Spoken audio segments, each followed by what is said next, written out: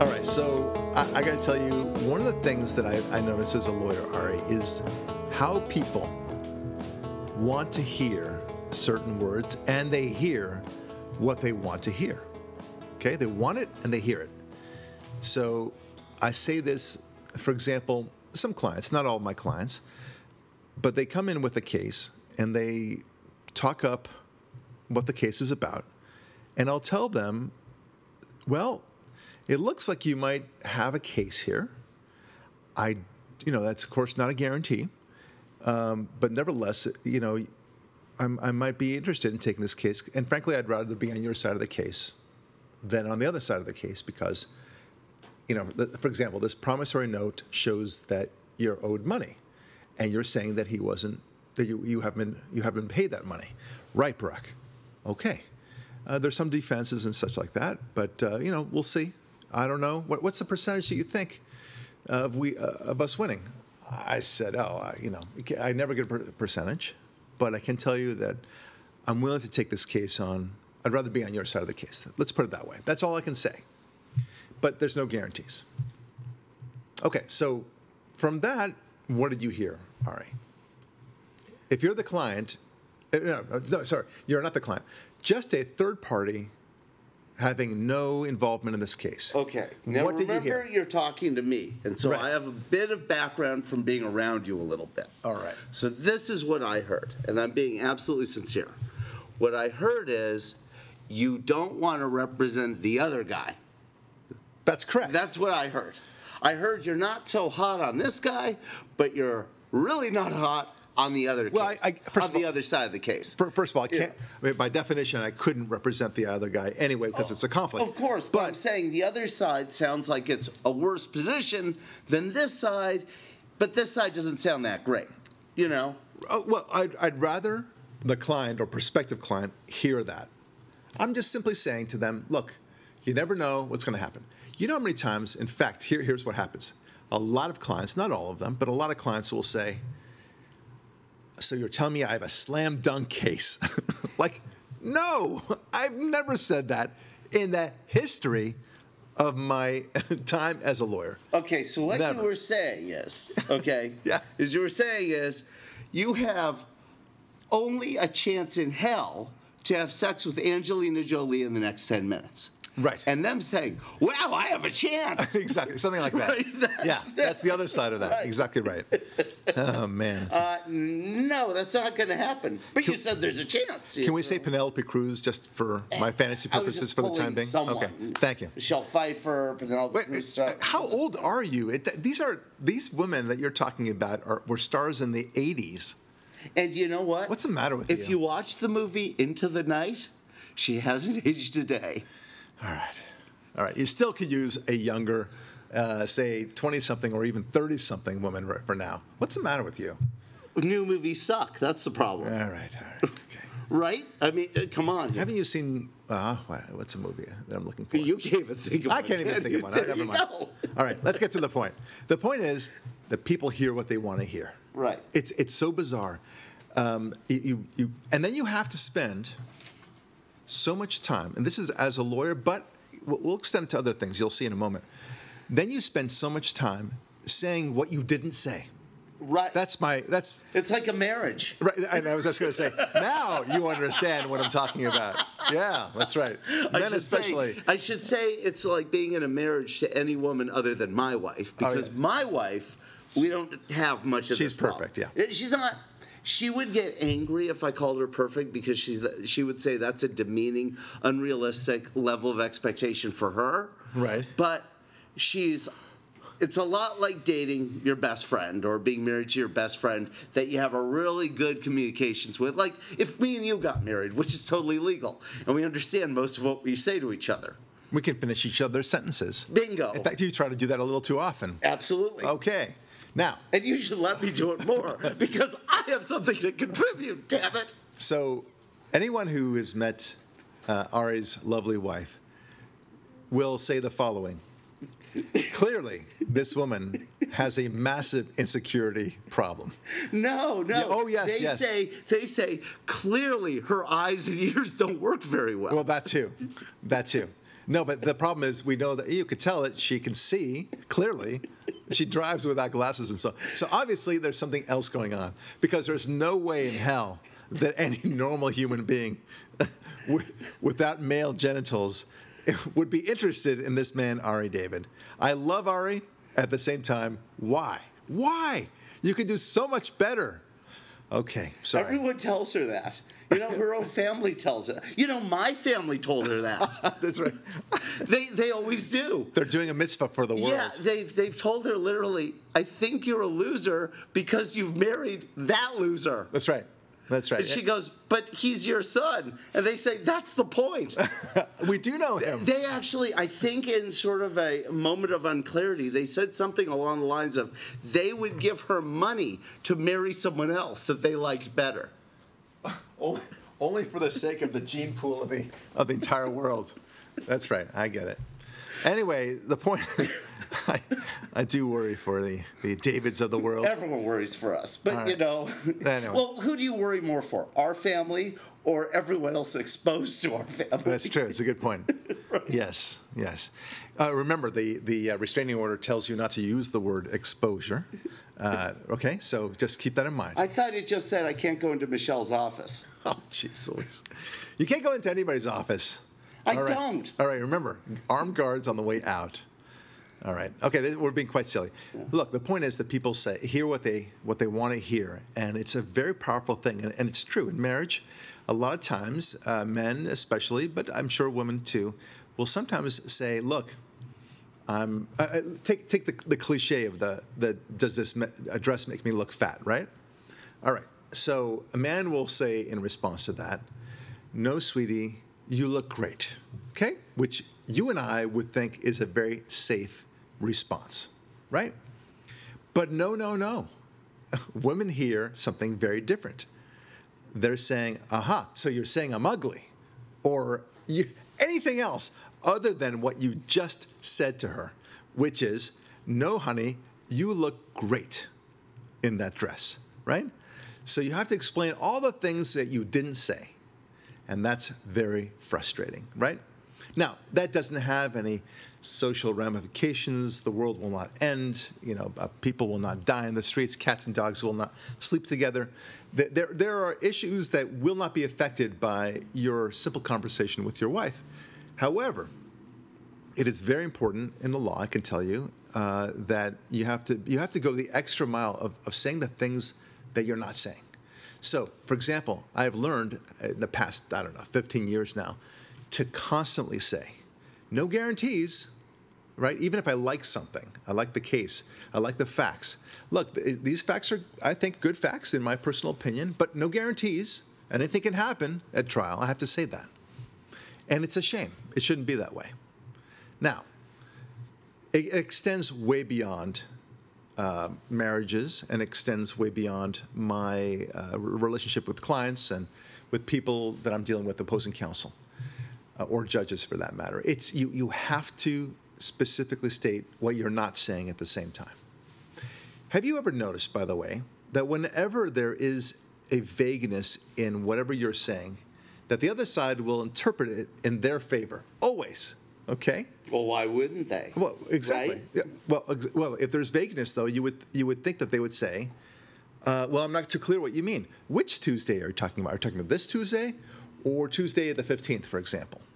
Ah, okay, well, now we have clarity for lunch. So they say, well, I assumed it was Tuesday, my Tuesday, the Tuesday that worked out well for them, for whatever reason. And you meant the Tuesday, the 15th. So they never assume it in your favor, okay? It's like the monopoly thing, where bank, charges you in your favor. It never happens, right? When was the last time you ever got a credit from your bank saying that you've gotten some sort of credit? And everyone's very frustrated with this. So no matter what happens, it always seems to be that the mistake always seems to be against you, not in your favor. Very rarely. The IRS, the Franchise Tax Board, credit card companies, mortgage companies, and anything in law, for example. Restaurants, bars, coffee houses, you name it. Right. People will make the assumption in their favor. Okay, so that's why you need clarity. Do try to do things by email and everything else. But people hear things that they want to hear. They understand things the way they think is most suitable for them.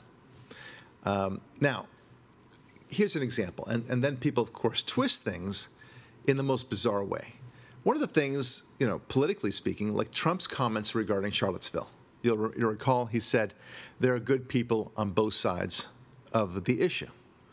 The question then becomes, what's the issue of which he spoke, right? Well, the issue was, to we conservatives, the issue was whether or not it was appropriate to take down these statues of Confederate figures, historical figures, right? And there are good people on both sides of that issue.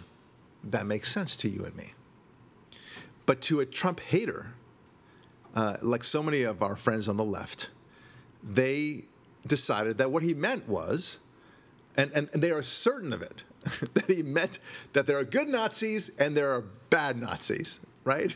There are good white supremacists and there are bad white supremacists. And you think to yourself, because I don't think it was that vague, right? Even if it is vague, you have to go, at some point you have to go to the interpretation that is most commonsensical, right? You mean likely? The most likely, right. At some point you need to good luck with that with our friends on the left. Yeah, I don't know if our friends could see, our listeners can see your air quotes when you do that, but that's okay. Oh, our listeners are smart. They know I have no friends on the left. That's true. Well, so good luck with that. The problem is that they will just not appreciate anything that comes out. They will interpret the most bizarre way. For example, another example. Trump recently said "Happy Holidays" in his reference to his greetings to the world. So the left is not happy about that. Why couldn't he say Merry Christmas, right? And Obama had said Merry Christmas and nobody batted an eye. That was okay. So again, they interpret him being somehow by saying Happy Holidays that he was being anti-Christian. You see, he doesn't like being Christians, the Christians. Okay, well, great. So here we go again.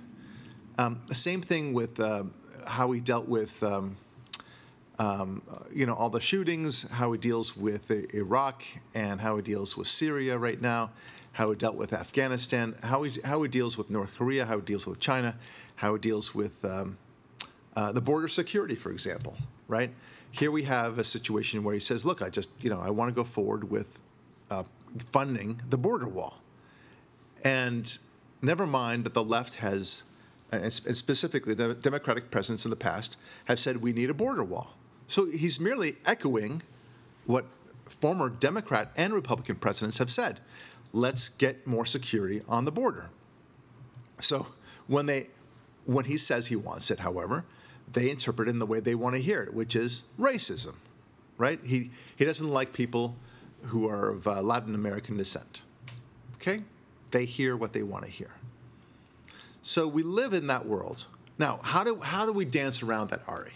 Right? How do you get around that? Well, first of all, understand that people are hearing what they want to hear. When you are speaking to a lefty, let me make this very clear to everyone. Every time you speak to a lefty, they are waiting for you to say the word black, to say the word Christian, to say the word Social Security, Muslim, yes, that's good, or gay, or transgender.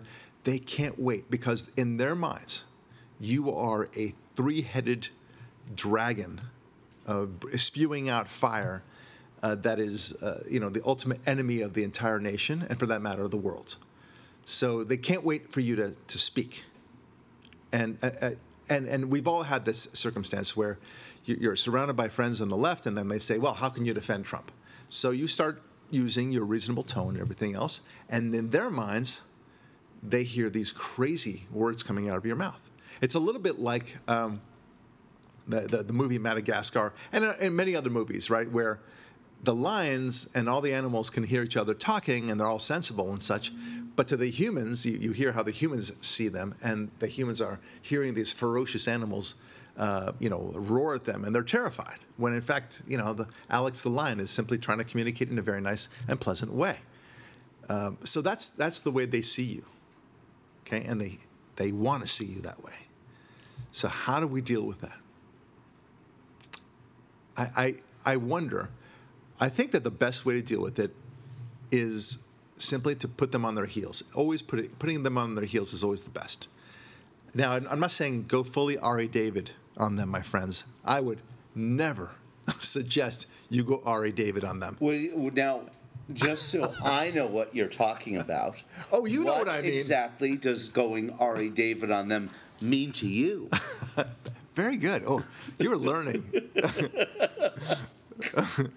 It means you go ape crap on them. I don't go ape crap on them. I just call them racist first. I start off, you're a racist. Okay? Right. You vote for Obama for one of two reasons. Either because you like his skin color, which is racist, or you like his policies, which are bad for black people, which means they're racist. So what kind of racist are you? The skin color racist or the policy racist? Right. We've established you're the racist. All right, so now... Bam! Okay, so you don't do that? Because I think that's the way to get them on their heels. Hey, look, you definitely get them on their heels. Nevertheless, how do you think they hear you? Now I'm curious. What do you think they think? Oh, you've seen this before. I have. But what do you think they're thinking? They get so confused, they start doing what I call the twitch, which is a little thing like this, and then like sideways words of incomplete. I believe when we took grammar in elementary school, they call it phrases, but it's not even as articulate or complete as a phrase, right?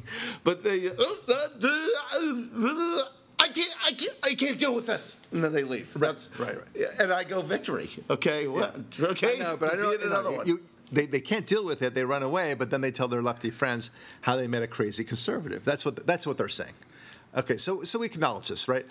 So like you and I were recently at a function for our That's what I was school. thinking of. Okay, good. Yes. All right. So you and I were at a school function. It was a dinner. It was really nice, where they had this thing welcoming the first graders, I guess, first grade parents. And you all get together because you're going to be hanging out for the year. Let's get to know one another, right? So it's very sweet. And so we sit down at a table, and there between us, I believe, was a dad of one of the other first graders. And we'll call him Brian. And Brian, as it turns out, was a lefty, a southpaw, if you will. Anyway, it became very clear when there was a couple of adjectives he had said about Trump, and so okay, this guy's a lefty.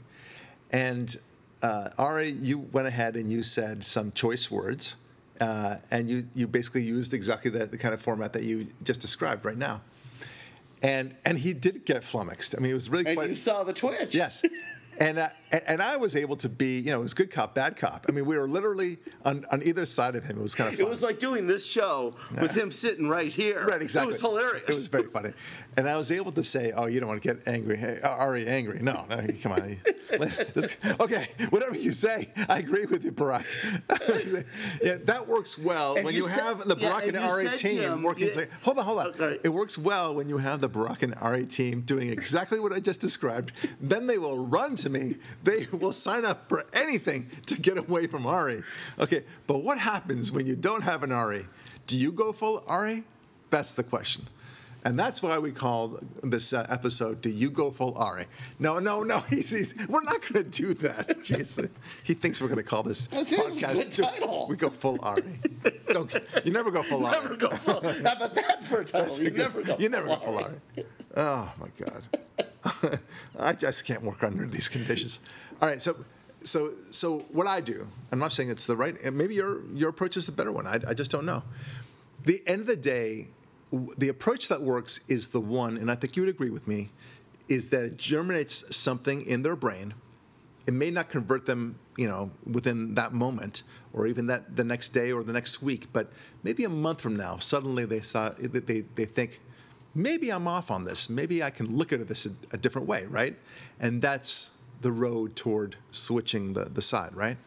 So I don't know if my approach is better. I just know that it's an approach I feel is effective. I say it as a lawyer also. And you have to present yourself to a jury a lot of times, right? So I often find myself saying to a judge or a jury or anyone whose mind I'm trying to convince to say, well, what do you think?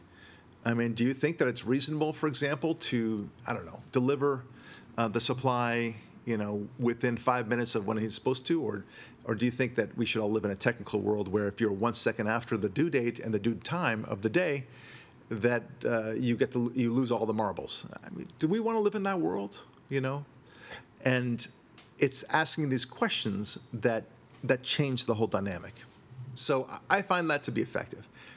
Now, sometimes you can't really do that in the liberal discussion or discussion with liberals. I have one safe space whenever I speak to a lefty, always. And I tell them, look, I'm about to ask you a question. If you can answer it, then I will vote Democrat for the rest of my life and go, vote for a proposition as you please, as you tell me to vote for it for the rest of my life as well. You will get me to do that. And if you can show me one thing. And then they're always eager. Then, they are salivating because they think they've got a great opportunity. And then I tell them, I've got some ground rules, okay? There are some things that you'll be tempted to answer which are wrong right off the bat, all right? So here's the question, here's the challenge. And then I'll tell you what you cannot answer with. There's only like 2 or 3 that you cannot answer with. National parks. So I say, my classic line, which is, show me one liberal policy that conservatives have opposed that has worked. Okay? You do that. And I'll do all, vote Democrat, vote proposition-wise as you please for the rest of my life. And then I say, and here's the caveat, you cannot say Social Security. The fact that something exists doesn't mean that it's working, right?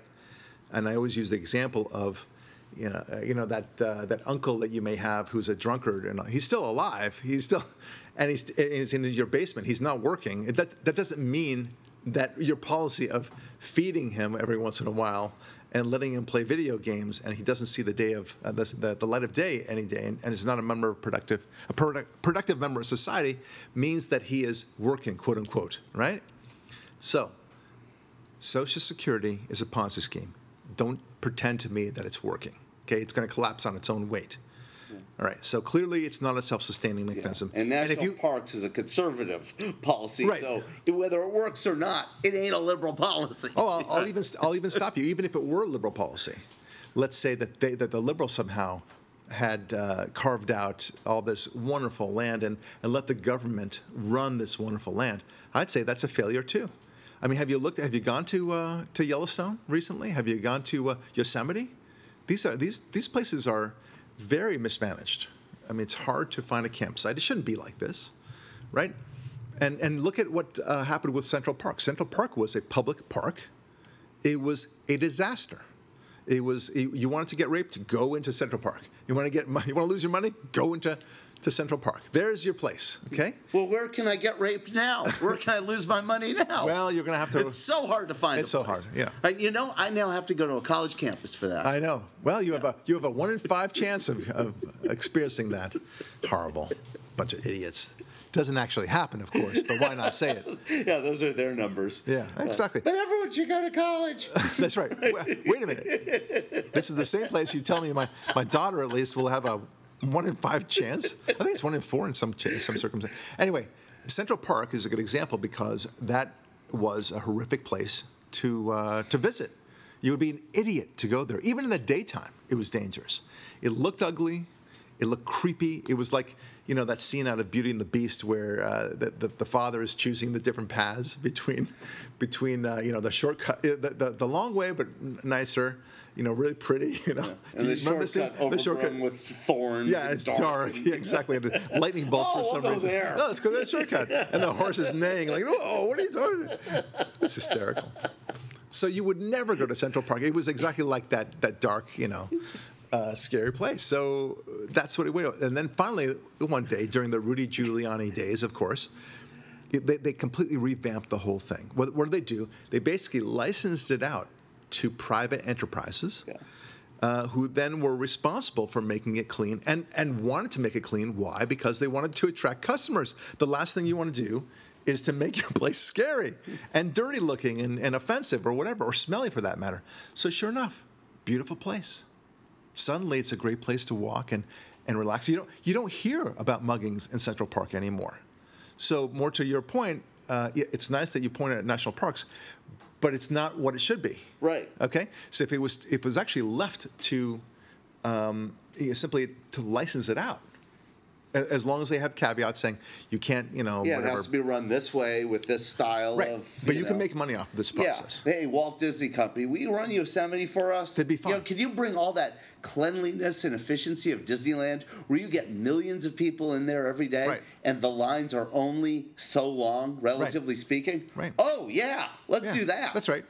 And they would charge for the campsites and all that stuff, and it would be a reasonable wait because the price would reflect the amount of time that you need, whatever it is. You get the idea. So that's the national parks, and I didn't want to drill down too much Point on is, that. they never are able to answer that question. Never. They cannot. And you do the beautiful Andrew Breitbart technique, which I love as far as a focus technique. You say, "Give me one example," One. because that prevents the lefty, loony, wrongists from being able to what I call jump tracks.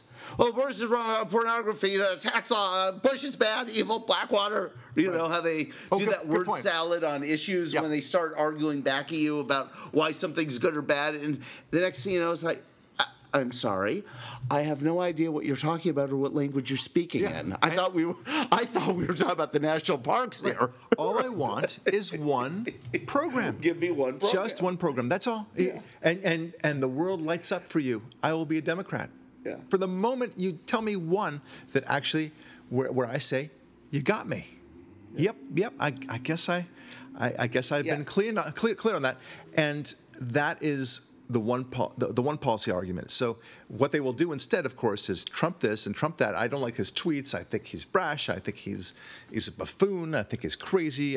Do we want somebody of his reputation and anti-woman stature, and he's probably a racist too in the White House, and we need somebody with decency like JFK and Obama and Carter And Bill Clinton, who was so great to women. He was a champion of women. Exactly. Right. Yeah. He was on top of them all the time. Top of them right. all the time. Yeah, he was fighting. He was scratching, beating, hitting. Terrible man. Just a horrible man. Exactly. And now the funny thing is, in the same way, this would be its own podcast, but I want to kind of explore this with you. I've said before that liberals lefties always recognize evil in the past. It's very important. Bear with me this. They, for many, many years after World War II, they were able to say, those Nazis, bad guys, right?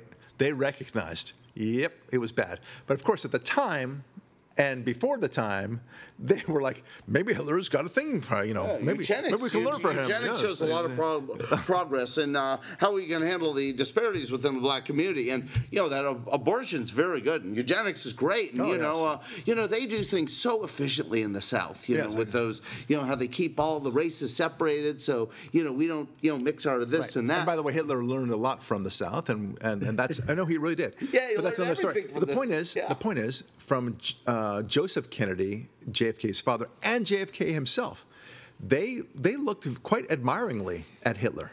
But of course, history changed circumstances, and they realized, oh my God, that Hitler guy, not a good guy to associate. Yeah. We better not champion this guy. So sure enough, Nazis bad. Okay, they get it. Some 40 years later or whatever. Yeah, that damn Eisenhower went in there with those cameras and took pictures. Those damn kids ruined their whole plans. That's right. And if he didn't do it, they would say, "Oh, those Jews, they exaggerate." Right. That's what he would say. Yeah, that never happened. Yeah, never happened. Yeah. So anyway, that's one thing. So then, of course, during communism. Now, this is beautiful because you and I were living around the time of the communist era, the Cold War. And I remember in law school and before, these bastards on the left were saying phrases like, when you told them that they don't have freedom in the communist Russia, and the Soviet Union, and it's horrible what they're doing, and then they responded with idiocies like this, saying, "Well, what does freedom mean? Maybe they have different kinds of freedom." Well, what do you mean, Bob? And Bob says, freedom from illiteracy, freedom from want, freedom from poverty, freedom from, you name it, from homelessness. Yeah. So freedom from the 9-to-5 job and this 5-day Yes. workday. That's right. Oh, it's freedom from religion. Right, yeah, exactly. Right. That's what they would say, and you would hear this nonsense. And then, of course, the Soviet Union collapsed of its own weight, as socialism always does. And then they begin to realize, okay, suddenly they have these movies like Steven Spielberg did recently with Tom Hanks in it, I think it was, where there was the East Bridge of Spies. Bridge of Spies, which is a good movie, by the way, but it clearly showcased the East Germans as the evil guys and the Soviets as the evil guys. No issue there. Now they recognize that Soviet-style communism, at least, was really, really bad. Okay? Now, they haven't recognized that yet with China, but one day they will. Well, that's in the past, they will. Yeah, once it's in the past. Yeah. But it has to be 30 or 40 years in the rear view mirror before they say, that crap was bad. Right. And I'm really sorry to do this to you, but I just, this is like bursting out of me. It's like Michael Jackson with the Song of Music, where I just have to sing. Right. Because at the time, I just remember it so well. They would quote Sting, and they'd say, I hope the Russians love their children too. And no, and we know the Russians love their children too. I see. You might have the lyric right, but I just remember them paraphrasing and probably getting it wrong because Sting was smarter than them. Right. Yeah, but the Russians love their children. No, they don't. No, they don't. They were cannon fodder. All right. So that's one thing. So now going to, I just had an epiphany about this, and this is the reason why I bring it up. Bill Clinton, right, was a hero, right, for the Democrats. He was the great guy that somehow brought us a fantastic economy in the 90s. Never mind that he didn't do that, but that's another story. In their eyes, he did, and he presided over a fantastic economy, and he was good with the rest of the world. What a great presidency his 8 years were. And now, in hindsight, they say, wow, what a horrible man he was. Me Too. Because of the Me Too movement. And now, because it's been, 25 or so years, more or less, since his presidency, and we get to look at him with some, at least one eyebrow lifted, and we see that this guy was a monster. And suddenly now the Democrats are all about hating Clinton, or at least disrespecting him for what he did with women, and acknowledging that what he did was evil. Good for you, 25 years later. Thanks for coming to the show that we knew a long time ago. They're a little bit like, science versus religion, especially when I'm talking Christianity and Judaism. When we Jews and Christians knew the Big Bang way before science ever did, right? We are the ones who discovered, and I say we, and I say collectively, the Christians and the Jews, the religious nuts out there, and I put nuts in quotes, we're the ones who figured out that the earth revolved around the sun and night vice versa. Galileo was a devout Catholic. He wasn't an atheist, as they would love to think of him, like as if he was an outsider from Catholicism. Anyway, that's not the point. The point is, they look back in the past, and then they finally acknowledge that they were, not that they were wrong, they recognized the evil, and they distanced themselves from it. It's bandwagon thinking, or me also thinking. I'm not going to say me too thinking, because that's been pirated over to mean something else. Good point. But it's like the nerdy kid who comes and says, "Yeah, I just found this great new band." Yeah, who? The Beatles. yeah, we know about them. Yeah, that's right. No way. I'm the only one who knows about that. No, like that, yeah. Some people have heard about them. Well, what they do is they have disdain for fascism, for example, and then they proclaim wrongly that that liberalism has nothing to do with fascism. In fact, they couldn't be further away from fascism. And then they say, now they begin to say the Soviet-style communism was horrible, which is true. But then they say that today's liberalism has nothing to do with the Soviet-style communism. And now, of course, with Bill Clinton, and I don't mind putting them in the same camp as fascism and communism, by the way. Of course, he's one man. It's a very different story. But nevertheless, they look back on him and they say, oh, today's liberalism, we reject what Bill Clinton did and all that. We need a good leader. Yeah, like Bernie. Bernie. Good. Yeah, Bernie's good. Yeah, Bernie. Never mind, he did his honeymoon in the Soviet Union, when it was the Soviet Union, in the height of the Cold War. Never mind that he's bizarrely anti-Israel. What the frig is that all about? Yeah, for a Jewish guy. Right. And then one day, and I hope it's sooner rather than later, they will look back on the conflict between the Arab states and Israel, Arab states on the one hand and Israel on the other, and say, wow, those Arab states, what they were doing with this radical Islam, this radical crap, that was bad stuff. We had nothing to do with it.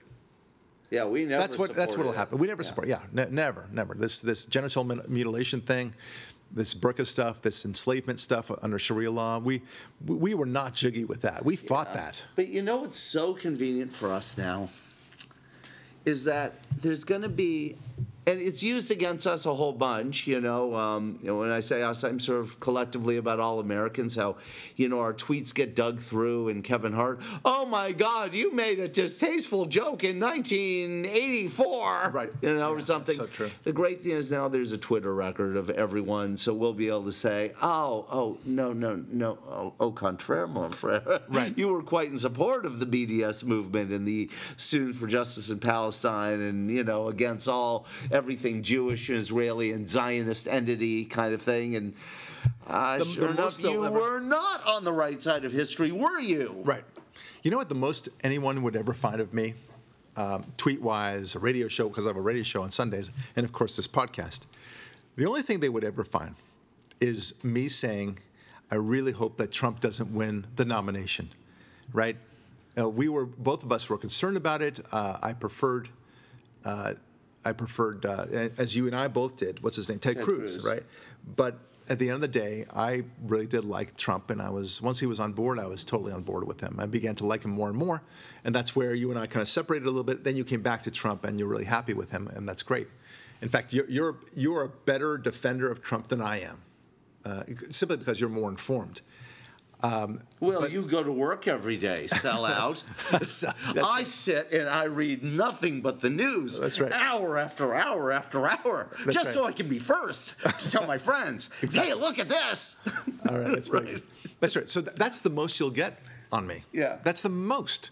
And there was a time, there was one radio show, and I'll announce it right now, one radio show I did, I think shortly after Trump said that comment he did about John McCain, right? And I really didn't like it. I still don't like it. I think he owes an apology for that. I think it was very distasteful. It was too much. Went too far. And he wasn't even running for president. I mean, he wasn't one of his rival candidates, right? And so I said, I despise this man. Certainly I despise him for what he said. But that's it. That's the most you'll get out of me. Yeah, and you see, this is the great difference between you and I. And I think this is diversity of our strength actually embodied in reality, right? Okay. For me, I love that comment. That's of all the things Trump did, that was actually the best. I see. All right. Well. And that was, it's because when we get that Trump, the Trump who's hammering the Republican establishment that I despise more than any Democrat in the country, or in history, actually, because without Republican establishment, moderate turds, Democrats would never win, ever. Okay? Perfect example.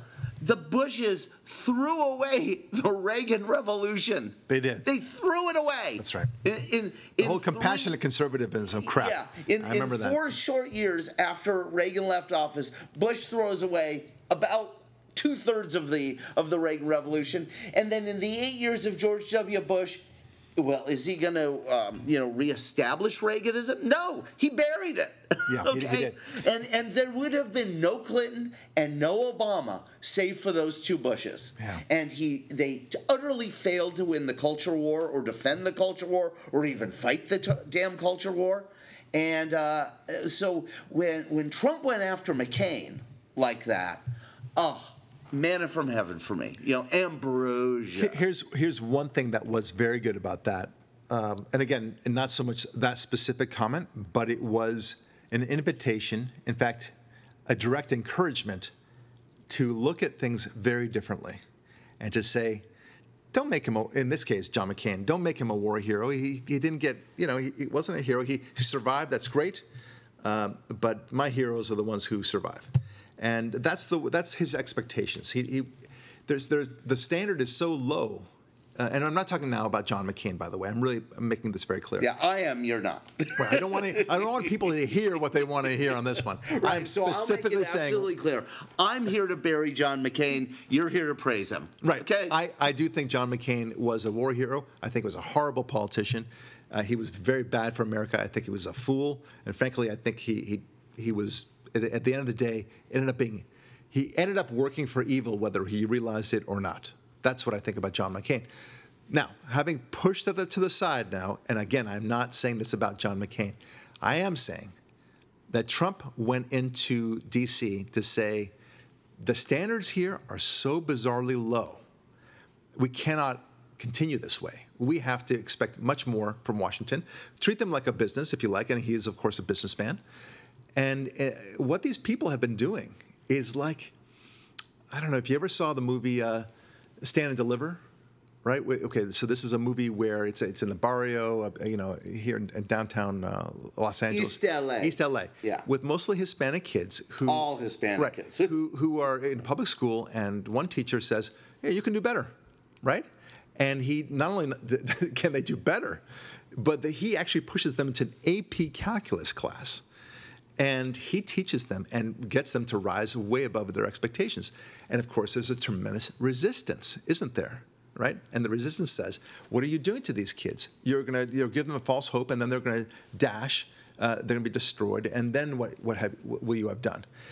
Give them just a little bit. And what they wanted him to teach was something like algebra and say, okay, what is A when 2A plus 2A equals 5 or whatever, okay? So what is A? No, I don't want that. You want something very different. You want calculus, and to say this is what you can do. And that's what Trump did. Yeah, he was like that teacher in Stand and Deliver, and he expects people to deliver. Yeah, it's an antidote to the everyone gets a trophy thing. Yes. And this is my criticism of the Bushes and the McCains and the establishment Republicans, in that they are just as bad as Democrats as far as having, even if they don't say it, okay? Because remember, we hear it and we see it. It's what is, not what is said. They are just as bad as Democrats as far as being everyone gets a trophy mentality. McCain gets a trophy. He's a hero. Well, who did he save? Well, no one. Oh, he just kept his mouth shut and spent more time in prison? Okay, great. But that doesn't get you a trophy. That's not a war hero. How many Nazis did he shoot out of the sky? How many Japanese did Doolittle shoot out of the sky? That's a war hero. Yeah, right? you know what? This is my same complaint, by the way, of so many Hollywood movies as of late. These movies, and I'll give you one exception in a moment, but these movies that, especially when it's dealing with Iraq or Afghanistan, or Somalia, for example, they all have the same concept. The soldiers found themselves stuck in a horrible situation, and now they got to get the hell out of Dodge, and let's look at this fantastic retreat and how brave these men were to save themselves and others as well in this horrible cluster F, right, that they found themselves in. They fought with all the valor of a blue helmet from the UN. Right? No, I mean, they were treated with all the valor. So a good example of that is Black Hawk Down. Yeah. Okay, so, this is what happened, and how did they get out of there, and the Somalia, and it's a kind of like a subtle indictment of our presence there and what we were doing there and such. Okay. And then you've got movies like Soul Survivor. Very good example. Another Soul Survivor movie, exactly about that, where they found themselves stuck in Afghanistan, and how the hell are they going to get out of this really sticky situation? And they were brave men, because they didn't make the decision to be there. Here they are. By the way, my brother is making a movie exactly on this. It's called The Outpost, and it's going to be coming out, I think, in mid 2019. And it's I've already seen a lot of clips from it. It's going to be fantastic. But, and it's going to be great. A really good shot, because my brother's a fantastic movie director. But it's exactly about this. It's about a secret outpost. Not a secret outpost. It was an outpost that was at the bottom of this valley, which was a poor decision to be placed there. And these men were ambushed, ultimately by the Afghanis, who finally got armed enough to do a full-scale attack.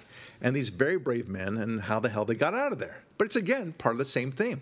Yeah. So where are the movies where they show the full-scale attack, the smart attack, the destruction of the enemy, and they win, right? And this is how they won the friggin' war. Team how America. World Police. That's right. Right? Yeah, exactly. I mean, Naked Gun for that matter. Yeah, Let's do that. Oh, man. But No, I'm serious. That was the whole theme of Team America World Police. The beautiful thing is America, you know what that means, that's right. And it was about us going in and kicking ass over the Lamentations of Michael Moore. That's right. I mean, The okay. Lamentations. All right, so then you have movies like, for example, I forget what the movie is. Oh, well, The Bridge Over the River Kwai, which is a great movie, but that's not quite what I'm talking about. The Guns of Navarone, right? How they destroyed the bad guys' team. There was a decent movie a while ago called U-571 or something like that about the submarines. That was cool too. But even Dunkirk is another good example of what I was just talking about, right? The British, in this case the British, because the Americans were not yet involved in the war at that point, but the British had to retreat from Dunkirk, and they did so brilliantly, a lot with the imagination of one Winston Churchill, great, but it sucked. And that's what the movie was about this fantastic retreat. Well, how about, a great movie like Saving Private Ryan, right? Which in and of itself is a great movie. I love it, but it's not really about successfully defeating the Germans, right? The movie was about rescuing a private named Private Ryan for reasons that are not important to talk about right now. This wasn't a strategic movie. How do we get the bad guys? It was about plucking out yet another American soldier who's in harm's way. That's what it was about. We need a movie, and people would race to it if you did a movie that people where we show the Americans winning and cleverly defying the odds. I love that. I have no problem with defying the odds. Why don't we have a Rocky? Okay, a Rocky movie where America is the Rocky. I have a better one for you. Come on, that's a good one. The Rocky is President Trump, against all odds. Yeah. Okay, beats the evil Clintons, takes the throne. I know it's not a throne; it's a White House, but whatever. And then, on the first night of Christmas, my true love gave to me an itchy finger triggery, and he launches a worldwide nuclear attack on every bad guy. And in a flash of light that surrounds the world in a dramatic ring of fire, looking a lot like Santa's flight from the North Pole down to the South Seas, every bad guy on planet Earth is incinerated. I like it. Because why the hell, with modern weapons, do we put troops in harm's way other than to have them retreat, right? It's a very good point. No, but I make a point. Yes, of course There should be no reason for war hero movies at all. You push a button, flash a light, they're gone. Okay, but that's another story. That's another story. But that's how you win. Okay, you're going really far afield, and we're already far afield as it is. Yeah, but I'm right. In this case, Trump would get the trophy and earn it. Okay, what I'm saying is we need a Rocky where America is the Rocky. I think that would do so well because, first of all, we know the movie Rocky, against all odds, did so well, right? So Sylvester Stallone at the time was a nobody. He insisted that he play the lead role in this, and the studio said no. He said no. Either you do this my way or we don't do it at all. And so they did it his way, and of course the rest is history. And every single one of the Rocky movies is the same theme, right? The underdog. Somehow, even when he's the champion, he's still the underdog somehow. He's the underdog to himself, and there's a smart theme about it, and there's a human nature. We want a Rocky movie where America is the Rocky, and it would do friggin' well. How do we know? Because Rocky did well. People love that, the underdog story. And I would love to see that. It wouldn't be that hard. Or Israel. Now, a lot of American audiences don't like to see movies about foreign nations. I get that. They don't. But even so, I mean, Israel's the ultimate underdog when you think about it. What they did in the Six-Day War, the brilliance of that, and how they came from almost total annihilation to not only winning the war, but enlarging their size by 3 times their original size. I mean, it's truly historically the most significant land growth in the history of the world out of one 6-day war. 6 days. So that's a cool story. Yeah, talk about not getting involved in a quagmire. Right. And then, okay, so then there are missed opportunities, right? So Munich, for example, Okay, we all know what really happened in the Munich story. Okay, tragic thing where 11, I believe it was 11 Israeli athletes were murdered by these Palestinian terrorist bastards, right? Like the chicken craps that they are. And then shortly after that, Golda Meir, this is her best thing she ever did as prime minister. She convenes a secret team, Mossad agents, to go kill these bastards one at a time. The truth is an exciting story. It's a fantastic story. It's very, very cool. And what do they do? And what does Steven Spielberg do? He just fictionalizes the whole story, instead of and making it seem as if somehow these Israeli Mossad agents who are doing this stuff are having second thoughts and doubts, and this is about how they're not really getting accomplished anything that they ever wanted to accomplish. It's such garbage. It didn't happen that way. Yeah, it's always the little girl answers the phone. No, don't blow up the building then. No, Yeah, blow exactly. it up. Yeah, exactly. Blow it up. No, but what they actually did was pretty awesome, and it was a great story of getting back at the bad guys, these chicken crap bastards, right? Same thing with the raid on Entebbe, right? They have yet to make a good movie on the raid on Entebbe, and they recently put out one, and again they made it some sort of lefty interpretation. This is one of the best raids ever. It was so perfectly planned. And the one guy who died was, I mean, even that was a heroic thing that he had done, Jonathan Netanyahu, the brother of Bibi Netanyahu. So, and the brilliance of it, and saving and rescuing people who were hostages, why couldn't you just make a decent movie based upon that? But people don't like that. And Trump, now going back to Trump, he's saying, let's do it differently. Let's do it the right way. Let's do all this the right way. Yeah, if we have a war hero, he's a war hero. He's a war We're hero. not going to just give you a trophy because they put you in a cage. You know? Hey, look, John McCain, still to my mind, is a hero. There's no getting around it. But I do like that. I'll remind you, no, not going to be able to get. But what he does, what Trump has done so well is to go in and show these assholes in Congress and the Senate who pat themselves on the back, Republicans too, establishment Republicans, for passing these bizarre legislations that only hurt the country, like McCain-Feingold. Oh, there's John McCain again, huh? Yeah, or Paul Ryan's budgets. Yeah. Right, and they just think that they are the greatest things since sliced bread, and look how much we accomplished. You accomplished nothing, you losers. You go in there and you pass these bills, doing what exactly? Yeah. What are you accomplishing? You are spending money up the wazoo, and you expect us to say thank you very much. Can we have some more? Yeah, are you kidding? You've aggrandized and enlarged government to a point that we don't even know how many felonies we're committing a day, and it's crippling our economy. And you expect us to respect you? Yeah, I have a quick question for you, and this is on topic. We're sitting in an office at your law firm right now.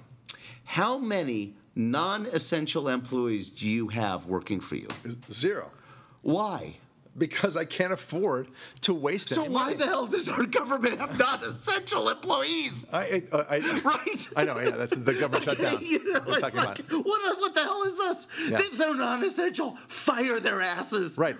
And, Paul Ryan. Wait. Hold on. It's a little bit like. Wait, hold on. This you're gonna love this thing. I'm gonna make two analogies. And I really love when I said, "Do you have any non-essential employees working for you?" And you didn't say, "Yeah, you." Yeah. Oh, thank you. I appreciate that. Yeah, why are you here anyway? Anyway, you're not my employee, just for legal purposes. He's an independent contractor. Right. All right, good. We're done. So stop touching me there, Ari. Okay. Oh, I can't do anything about it. It's an independent contractor. Yeah. It's part of the work agreement we have. Oh, jeez Louise. It's always descending, this podcast. All right. So now look, let's say I had an employee who didn't show up for 2 months. And then I realized, well, wait a minute. Our net profits are much higher. We really did pretty well without Johnny. And then Johnny comes back because for whatever reason he's okay now. And we say, hey, Johnny, thanks for coming. Listen, do you? I mean, if you want to find another job, it's okay. We would sure miss you, but look, I mean that's obvious, right? So, and then in a more I mean, a more fun example is in The Simpsons. As you know, everything in life can be taught through and by The Simpsons. And there's an episode where they just, Homer is out of the office for quite a while, and Burns wants him to come back because he's a safety inspector. And Smithers, who's his sycophant assistant, says, "Are you sure you want Mr. Simpson's back?" "Why not?" he says to Smithers. And he shows him a graph where deadly accidents have substantially decreased over time since Homer's departure. And that's the way it is with the government. Like what would happen? Speaking about the non-essential stuff that you just mentioned, because we're in the middle of the government shutdown now. I'm sure we'll get back to I hope we're not in the middle. I hope we're just still in the beginning. Oh, yeah, the very beginning, yes. Yeah. I get it. I want the first 6 months just to be the very beginning. So let's say it takes a year, okay? And we discover, you know what? The country ran just fine. In fact, nobody got hurt whatsoever. And in fact, we have a lot more money in the coffers. And, it's truly limited government, or at least more limited government, seems to be doing well. Let's see what else we can cut, right? Yeah, let's see what else we can limit. Right. Right. Let's say I had 5 file clerks. I only need 1. Okay, and even then I don't need it at a full-time basis. Let's say I had 5 of them all of a sudden, and I cut one of them. I say, it's just too expensive to have 5 of you guys full-time. So yeah, sure enough, things pick up. I get a higher net profit. What am I going to do? Oh, let's see if this keeps on going. So the 4th guy, oh, it's even better. The 3rd, you think I'm not going to keep on going until I get it right? Of course. The difference is, of course, that there's no boss. You can say the president's the boss, I guess, but he's not. It's not in the same way. There's so much entanglement. Unfortunately, there's no comparison to the private sector. Because there's nobody in charge, and there's just people who have, gimmies and grabbies, and that's the way it works for them. And no one ever stops to think this is not an efficient way to run. Yeah, like Robert Mueller's team. Who's running that? Yeah, great example. It's all over the place. Global warming, the so-called investigation into the horrible warming of our planet is just running away with itself. It just as it's running away as fast as the global warming that they claim to be happening, okay? That's the only thing that actually is running away, is the accountability for any of this crap happening. Which leads us back, by the way, to our main theme. People hear what they want to hear, okay? So in the case of the government and the way they operate, they want to hear that their spending habits are great. They want to hear that they want to pat themselves on the back to say how effective and how many pieces of legislation they've passed, and they can go home to their constituents and be proud of it. They want to hear that global warming is that there's an approach to it, and they're going to sign legislation to affect that. They want to hear all those things, but at the end of the day, there's a famous expression: people want to hear good news about their bad habits. It's one of my favorite expressions. They want to be told, for example, that how healthy the heroin they shoot is. Yes, yeah, that's do. right. They want that marijuana is not so bad for you. That smoking is not bad for you. That eating meat or butter or whatever. I knew you bring it. Yeah, there you go. Is somehow good for you or not bad for you. So they want to hear that, and the same thing is true. They want to hear about and I think one of the reasons why Trump has gotten so much resistance is because he's not letting them hear what they want to hear. And that's a very powerful part of the problem. That explains everything that we see in Washington right now, Ari. And I hate and in the public around our neighborhoods, where these people are hysterical with like chickens without heads running around, and we're like, it's not that bad, like right. that line from that Saturday Night Live sketch you showed me that was so hysterical. Funny. What's not to love? Right. I said that to someone the other day. Yeah. What's not to love? Well, what the lefties want to hear is they want to hear what Obama told them, which is the economy is going great. There's a new normal, and I'm doing great in the new normal. We have a deal with the Iranians, right? And it's great. We're going to stop that. They want to hear all this crap. But the problem is that it's like being told that your heroin addiction is just fine. It's totally under control. Yeah, I have a piece of paper from Hitler. Right. He signed it. Peace in our That's right. time. It's going to be great. Right. I've got this. No doctor has ever said to any patient, yeah, you don't have an alcohol problem. Yeah, you're good. Yeah, you keep it up. 7 drinks a day. You try 8. That's right. I think you're okay, buddy. It's well, what about those people I ran over? That's all right. Yeah. That's the driving part. You'll work on They're that. such. Don't let them be naysayers. Right. You control your own destiny, buddy. That's the way they look at it. They're fascinating to me, and they want to hear. Most importantly, and going back to our little comment about, you show me one program that liberals have advanced, that conservatives have opposed, that has worked. Right? They want to hear. Well, what they don't want to hear is that it's not worked. They want to believe that everything is working, that their policies are working, whatever they are. They can't see it, they can't smell it, they can't hear it. They just want to know it's working. Those guys are doing it. But they don't want to hear it. They want to hear what they want to hear. And it's always been that way. And it takes a good degree of effort and vigilance and diligence to fight yourself on this, to understand that just wanting to hear things is not the same things as reality. That explains everything that we see in Washington and in our personal lives. I'm Barack Lurie. Thanks for listening. We'll talk with you next week.